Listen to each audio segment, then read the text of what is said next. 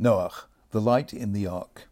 Amid all the drama of the impending flood and the destruction of almost all of creation, we focus on Noah building the ark, and we hear one detailed instruction: make a tzohar for the ark and terminate it within a cubit of the top. There's an obvious problem in understanding what tzohar means, since the word doesn't appear anywhere else in Tanakh.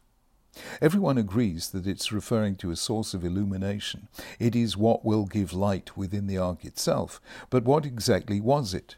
Rashi quotes a midrash in which two rabbis disagree as to its meaning. Some say this was a window, others say that it was a precious stone that gave light to them.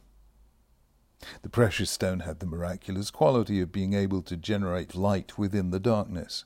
Bartanura suggests that what's at stake between the two interpretations is the etymology of the word tzohar itself. One relates it to the word tzoharayim, meaning midday. In that case, the brightness was to come from the sun, the sky, the outside. Therefore, tzohar must mean a window, a skylight. The other view is that tzohar is related to zohar, radiance, which suggests something that radiates its own light, hence the idea of a miraculous precious stone.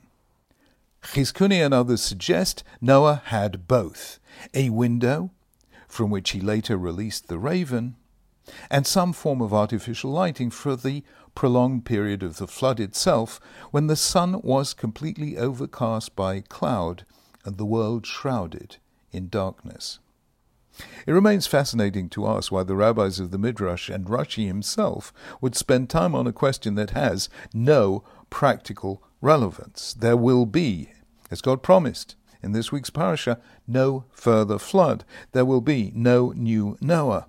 In any future threat to the existence of the planet, an ark floating on the water will not be sufficient to save humankind. So why should it matter what source of illumination Noah had in the ark during those tempestuous days? What is the lesson for the generations? I would like to offer a midrashic speculation. The answer, I suggest, lies in the history of the Hebrew language.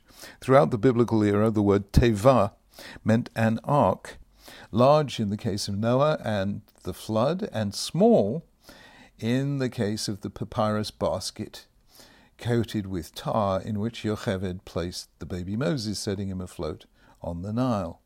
That also is called a teva. More generally, it means box. However, by the time of the Midrash, teva had also come to mean word. And it seems to me that the rabbis of the Midrash were not so much commenting on Noah and the ark as reflecting on a fundamental question of Torah. Where and what is the tzohar, the brightness, the source of illumination for the teva, for the word? Does it come solely from within or also from without?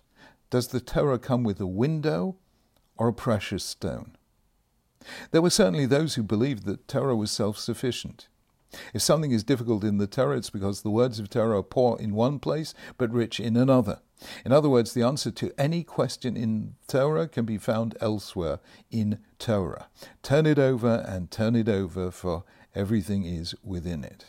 That's probably the majority view considered historically. There is nothing to be learned outside. The Torah is illuminated by a precious stone that generates its own light. This is even hinted at in the title of the greatest work of Jewish mysticism, namely the Zohar. There were, however, other views. Most famously, Maimonides believed that a knowledge of science and philosophy, a window to the outside world, was essential to understanding God's Word. He made the radical suggestion in the Mishnah Torah that it was precisely these forms of study that were the way to the love and fear of God. Through science, the knowledge of He who spoke and called the universe into existence, we gain a sense of the majesty and beauty, the almost infinite scope and intricate detail of creation and thus of the Creator. That is the source of love. Then, realizing how small we are and how brief our lives in the total scheme of things, that is the source of fear. The case Maimonides made in the 12th century, long before the rise of science, has been compounded 1,000 times with our accelerated knowledge of the nature of the universe. Every new discovery of the vastness of the cosmos and the wonders of the microcosmos fills the mind with awe. Su'u enechem, lift up your eyes and look to the heavens, said Isaiah, who created all these. Maimonides didn't think that science and philosophy were secular disciplines. He believed that they were ancient forms of Jewish wisdom that the Greeks had taken from the Jews, and the Greeks sustained them at a time when the Jewish people, through exile and dispersion, had forgotten them. So these were not foreign borrowings. Maimonides was reclaiming a tradition that had been born in Israel itself. Nor were they a source of independent illumination. They were simply a window through which the light of God's created universe could help us decode the Torah itself. Understanding God's world helps us understand God's word.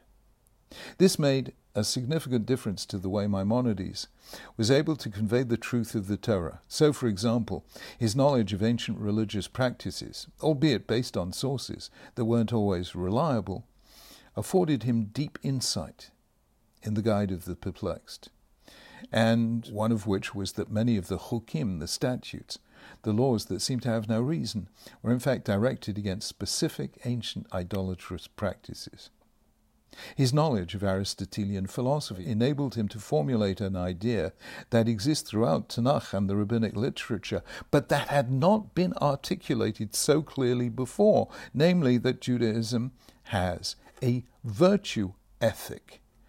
It isn't interested only in what we do, but also in the kind of people we become.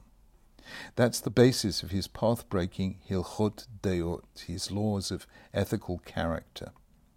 The more we understand the way the world is, the more we understand why the Torah is as it is. It is our roadmap through reality. It's as if secular and scientific knowledge were the map and the Torah were the route. This view, articulated by Maimonides, was developed in the modern age in a variety of forms. Devotees of Rabbi Shimshon Raphael Hirsch called it Torah im Derech Eretz. In Yeshiva University, it came to be known as Torah Mada.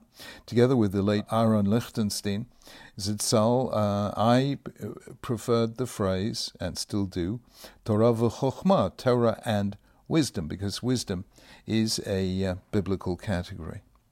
Recently, the science writer David Epstein published a fascinating book called Range, subtitled How Generalists Triumph in a Specialized World.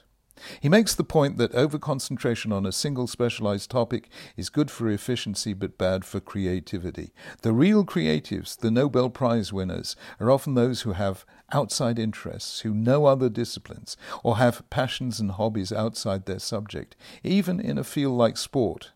For every Tiger Woods who had a feel for golf even before he could speak, there's a Roger Federer who exercised his skills in many sports before quite late in youth choosing to focus on tennis.